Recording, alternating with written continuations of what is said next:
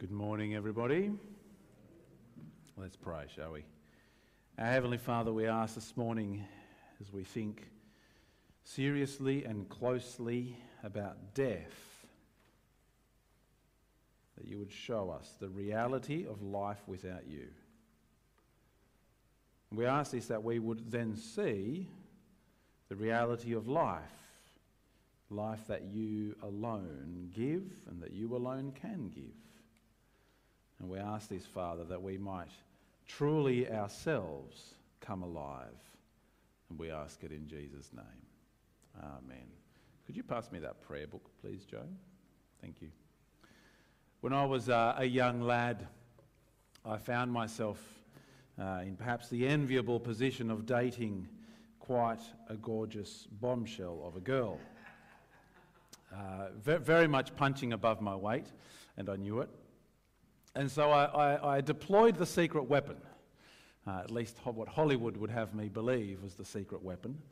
And I made sure that I regularly brought her flowers. I understood this was what you did.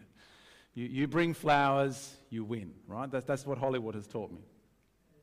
And thankfully, close to where I worked in Padstow, there was a florist that was exactly what young David needed. Reevesby, I don't even, who knows if it's still there, we're going back a while now, but she combined into the one florist the two things that I needed. She had taste and she was cheap. Brilliant, right? For a young me working part-time, I could go and just wander in and go, I'll take any of them, basically, and I knew they'd be good. She'd create these kind of floral arrangements, you know, where you put the things in the box with the leaves, and I don't know, right? Clearly, I needed her sense of taste, but they were also cheap. They were like $20 for you know, one of those. Everywhere else it cost you an arm and a leg, and so it meant that routinely I could arrive at the door with flowers. I think it really did work. It got me a lot of brownie points. Got me a little bit into trouble with my mother-in-law. But that's a story for another day. She just never got flowers. But with this particular young lady, it was brilliant. You know what? I never thought, though, to arrive at the door with dead flowers. That wouldn't have been particularly romantic, would it? I mean, you know, all cut flowers end up as dead flowers. The leaves dry out, wither. The flowers fade, the colours go, the petals fall off. You know, the water that you've got in the vase turns that browny kind of colour. The glorious aroma turns into stench. It never occurred to me, actually, to arrive at the door and say, here you go, lovely, this is for you. I mean, it wouldn't have worked, would it? But you know what? It also never occurred to young David the truth about cut flowers. It's a truth that we have to understand if we're going to understand today's passage. There is a point to this story. We're getting there. Here's the truth about cut flowers. They're all dead. The flower died the moment it was cut.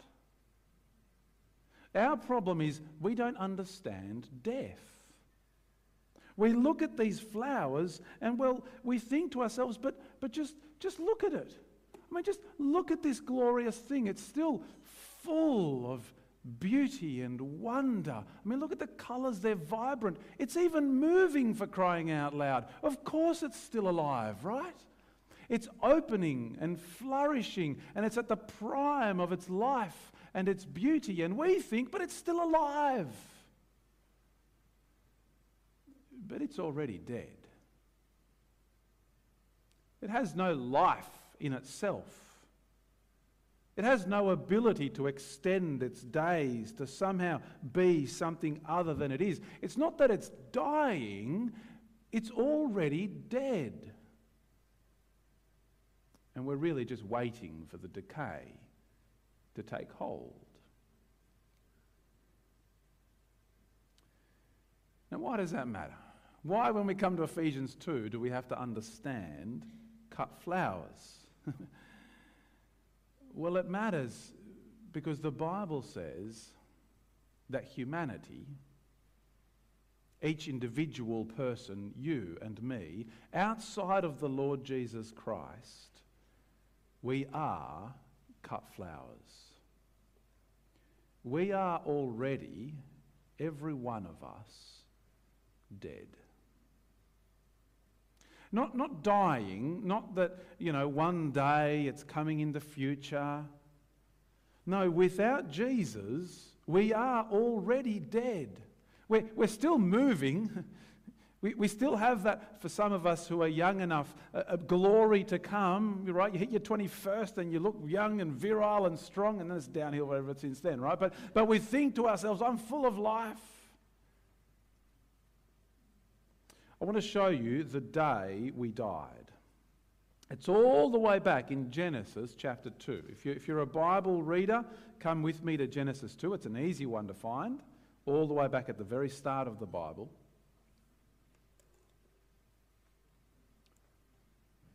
Genesis chapter 2 and verse 15.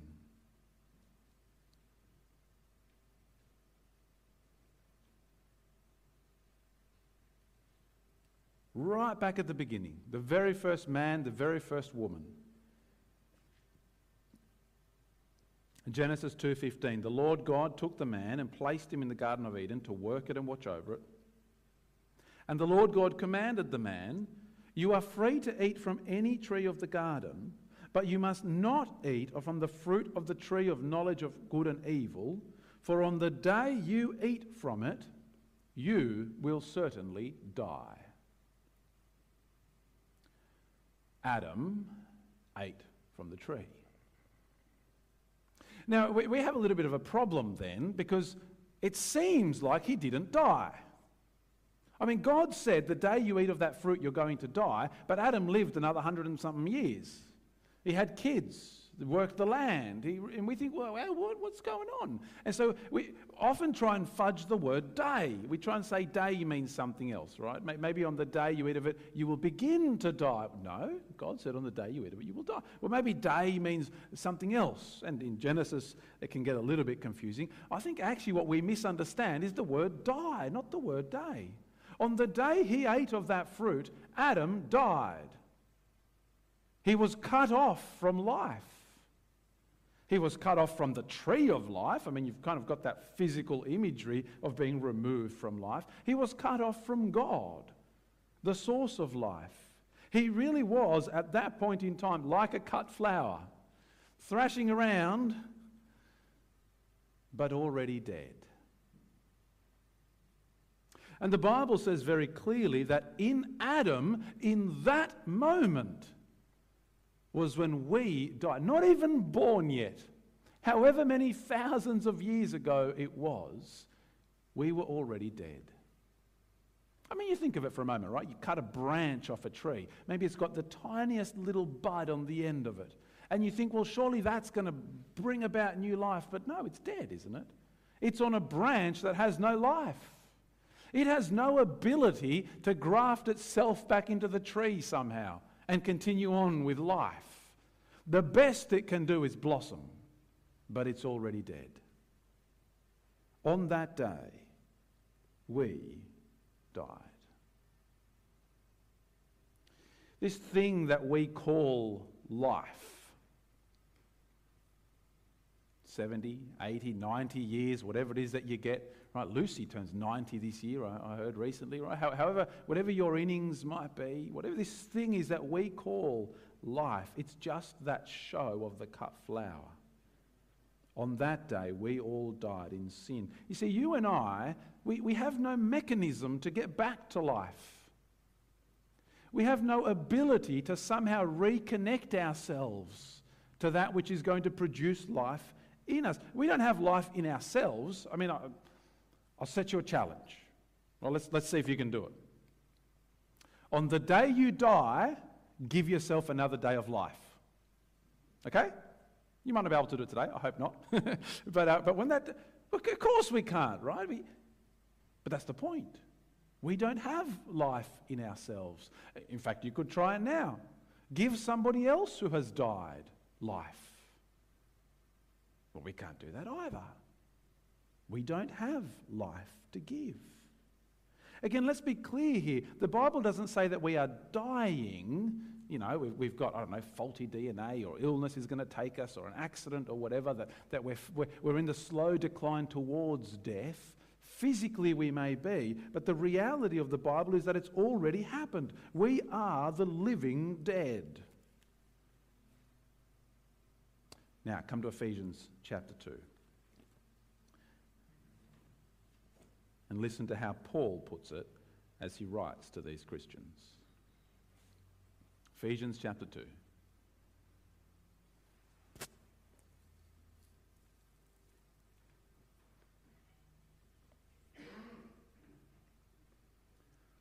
Well, it's right there, just in verse 1, he says, you were dead.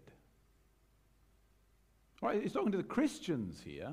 Before Christ, and we'll come to the difference that makes in a moment, your reality isn't that you were dying, isn't that you were facing death, isn't that one day, no, you were dead. And you were dead in your trespasses and sin. You were dead in Adam's trespass and sin. And the result of that is that you lived a life of trespass and sin. Again, not just spiritually dead, but actually dead. The flower isn't spiritually dead but physically alive. It's dead. It's got no life in itself. Such that the life that we live by nature is the life of death. You see in verse 2, as he continues, your trespass and sins in which you previously lived, according to the ways of this world, according to the ruler of the power of the air, the spirit now working in the disobedient. We too all previously lived among them in our fleshly desires, carrying out the inclinations of our flesh and thoughts, and were by nature children under wrath, as the others were also. You see, the flower, it moves, it opens, it blossoms, it acts by flesh, by instinct. There's something left in its body that causes it to continue to do that function. There's something left in our flesh.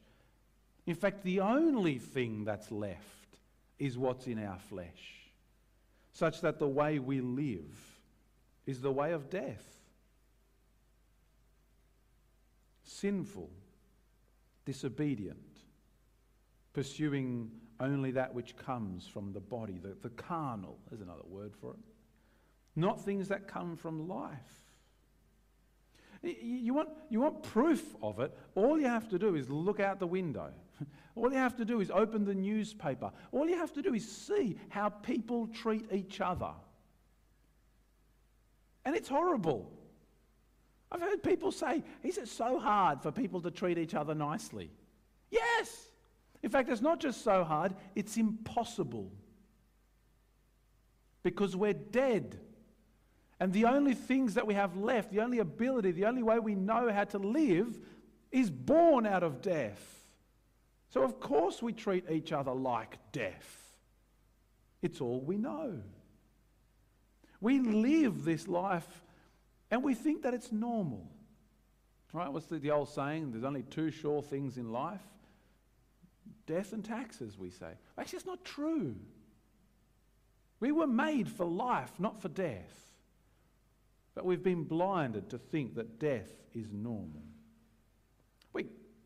We can do amazing things as human beings.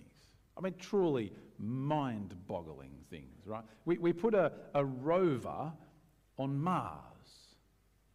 Do you know how big the rover is, by the way? I always imagined it being like it's the size of a car, right?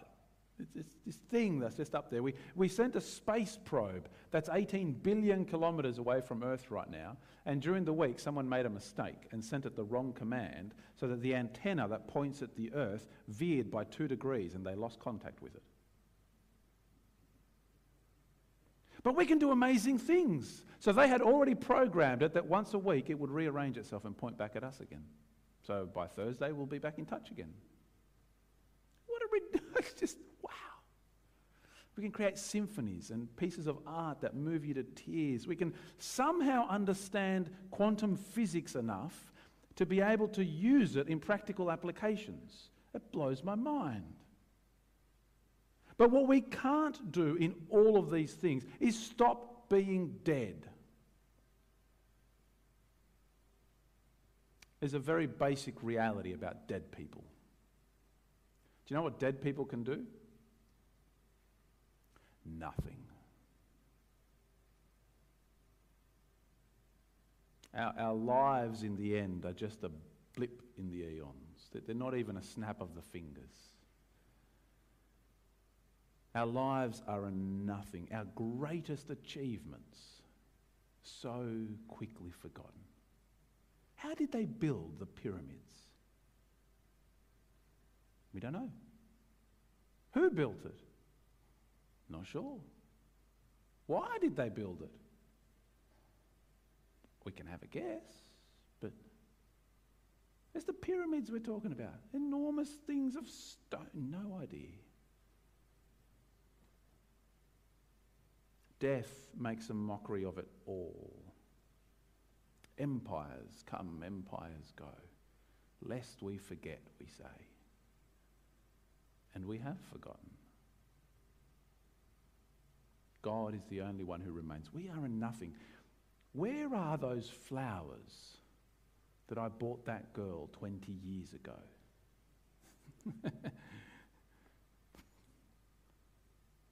I wonder if she kept any, actually. Maybe there's one pressed in a book somewhere. I don't know. I should ask her. That would kind of undo the point of my illustration. The point is they're nothing. They're gone. They're forgotten. We convince ourselves that somehow it's worth something, this life, this fight against decay. But death means that life is meaningless. The teacher in Ecclesiastes, with our first Bible reading, he has, I think, a very realistic view of this. He understands it well. Now, we preached through Ecclesiastes a year or two ago. It was a series well worth going back and listening to. See, vanity of vanities, he said. Meaningless. It's all meaningless. What does a person gain from all his efforts that he labours at under the sun, he said. A generation comes and a generation goes.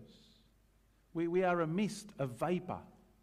You walk out of the door and you huff and you think, wow, isn't that, oh, it's gone. That's our lives. Death makes it all pointless. I mean, you can spend your life amassing riches if you want, right? There's some really, really rich people in the world right now, and do you know what happens when they die? Their kids squander it all. You can go and look it up online, right? The people who've inherited billions and within their lifetime, it's all gone.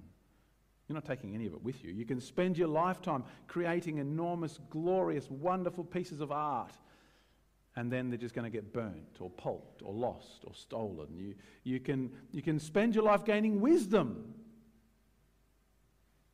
What use is that when you dwell in the grave?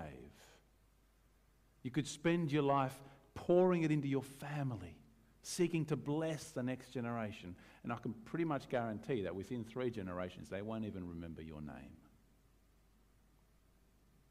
Each one of us is born into the long queue to the crematorium. Some people jump the queue. Most of us just wait our turn.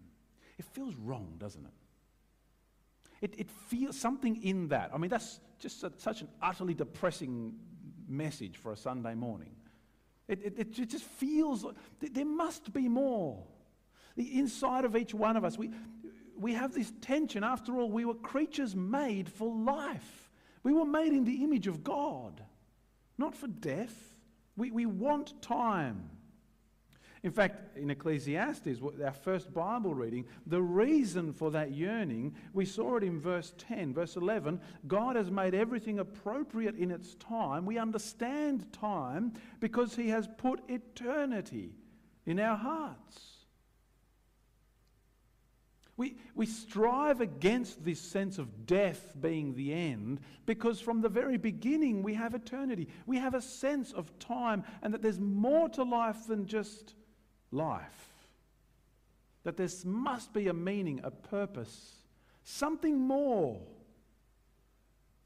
But we have no ability to know what that is on our own. It's as if the flower somehow has a bit of a memory of the tree it came from. It has a sense that once upon a time it was more than what it is now. And so as human beings, we reach, we build, we strive, we search, we try and cram something into that void, and yet all that happens is we keep running into that wall that is death, which mocks everything we try. You know, the writer of Ecclesiastes, as he gets to the end of his book, there's a little glimmer of hope. There's one moment where you think maybe there's something more.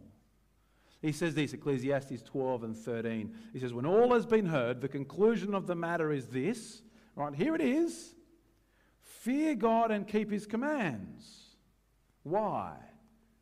For God will bring every act to judgment, including every hidden thing, whether good or evil.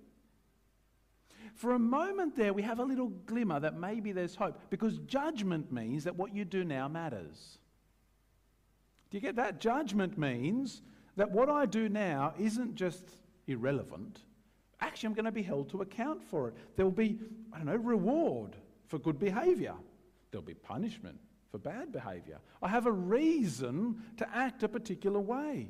There's justice to be held. Maybe there is some sort of meaning and purpose. It's found outside of me. It's found in the God who judges, that I need to live a particular way. I'm not just waiting for death and then that's it. There's more to come. But it's a glimmer of hope that fades very quickly, doesn't it? Because who among us is righteous enough to stand in the day of judgment? If what we've been told is that we are dead in trespass and sin, then that day of judgment does not bode well for any of us at all. Now, what do you do with that information? I very purposefully wanted to just dwell on that for a bit. We have to understand this well before we move on. You just get depressed by it. I'm already dead. I'm lost in sin and trespass. The only way that I can live now is the life of death, and at the end I'm going to be condemned for it, and I have no escape. Do you ignore it? I mean, that's just what so many people do. You bury your head in the sand. Whatever it might be that sand is. Eat, drink and be merry, right? At least make the most of this life. Do you deny it? That's a popular one. Can't be true. Can't be real. It's all made up. Fairy tales. Don't believe it. You're a bunch of crackpots. Well, actually what you really need to do is to keep listening. And to keep listening to God. Did you hear the next two words in Ephesians chapter 2? Some of the best words in the whole Bible. Yeah, you ready? Ephesians 2 and verse 4. Some of the best words in the entire Bible. But God. But God. It's a bleak picture, but there's something here. Someone can still act. There is somebody who has life, who can give life. In fact, listen to what he says of these Ephesian Christians. But God, what did he do? Who is rich in mercy, because of his great love that he had for us, made us alive with Christ, even when we were dead in trespass. God has acted. Do you notice it's also in the past? We died in Adam. God made us alive out of his own love, out of his own mercy. The one who has life still in himself made us alive in Christ. This is the heart of Christianity, by the way. This is the gospel, the good news that Jesus, God's Son, died in our place. Right? That death of Adam that belongs to us, Jesus put himself in the way. He said, I will take this death for you. Our representative and our substitute. The one who stood in our place and did what we needed to do for us. But here's the thing, Jesus has life in himself. He is God. So he encounters death, and death cannot run over him. In fact, he emerges victorious. Death has no hold on him. He is the one, right? That challenge of mine, after you've died, give yourself another day of life. He's the one who can. After he died, he came to new life. Never to die again. And because he's our representative and our substitute, what happens to him happens to us. He dies our death such that we can gain his life. We can be connected back to life again. Such that, have a look at what he says in verse 6. God raised us up with him and seated us with him in the heavens in Christ Jesus, that in the coming ages he might display the immeasurable riches of his grace through his kindness to us in Christ Jesus. Do you think you're going to go to heaven when you die? The only way you get to go to heaven when you die, when your mortal body finally perishes, is if you're already in heaven now. If you are already connected to Jesus, such that as he has ascended, you have ascended with him. It's why Christians talk about that confidence, that assurance. It's not a thing that, I'm going to be good enough to the end and I know I'm going to... No, it's got nothing to do with that. Jesus has already taken me there. It's not a question of whether I'll get in or not. I'm already there in Christ Jesus. As in Adam all died, as in Adam we were all cut off, so in Jesus we have been made alive again, grafted back in, if you like. He is the one who could connect us back.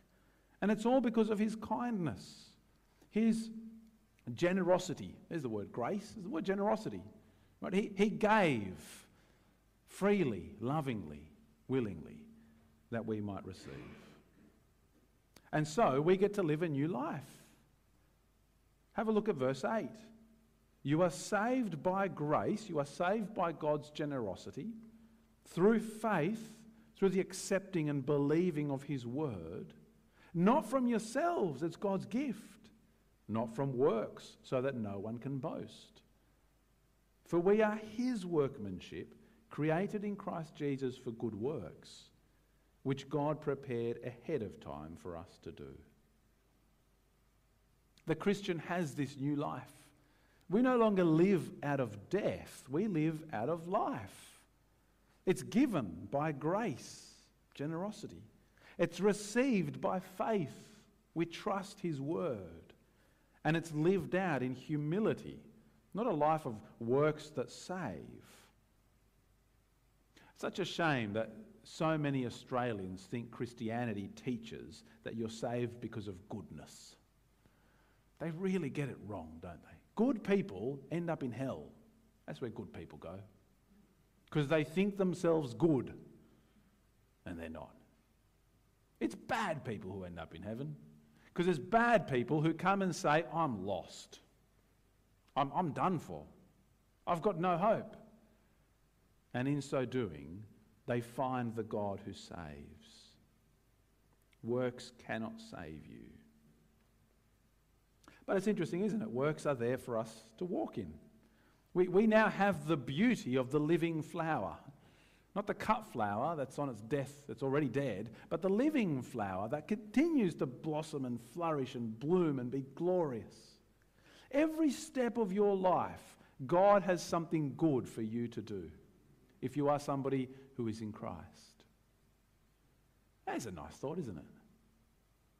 I used to think that the good works were occasional things, right? This verse, God has created us in Christ Jesus for good works. I used to think, well, maybe next month God will bring a good work for me to do.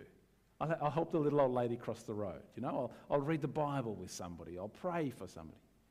I take it this is every single step of our lives, God has something good for us to do.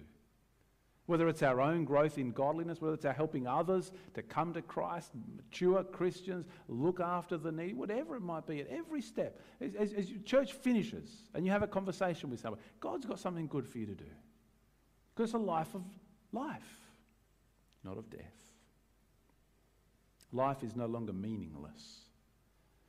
The purpose is given by God, not ourselves, that we might walk his path towards the glory that we share with Christ. Now, what are we going to do with this? 5 really quick applications. Here's number 1. Pray with thanksgiving. We were dead. If you are a Christian person, you were dead. And you've been made alive with Christ. Made alive. He did it by his love, by his mercy, by his power, by his act. How can we not thank him? Secondly, speak with humility. We are beggars telling other beggars where to find bread. We have received mercy beyond anything we ever deserved. How can we speak with pride or arrogance or somehow put ourselves... No, speak with humility. Thirdly, live with purpose. God's purpose. He's the one who's made you alive for his own purposes, not for your own. This is hard. This is all of life. This is let go of your own dreams and come and ask God what his are.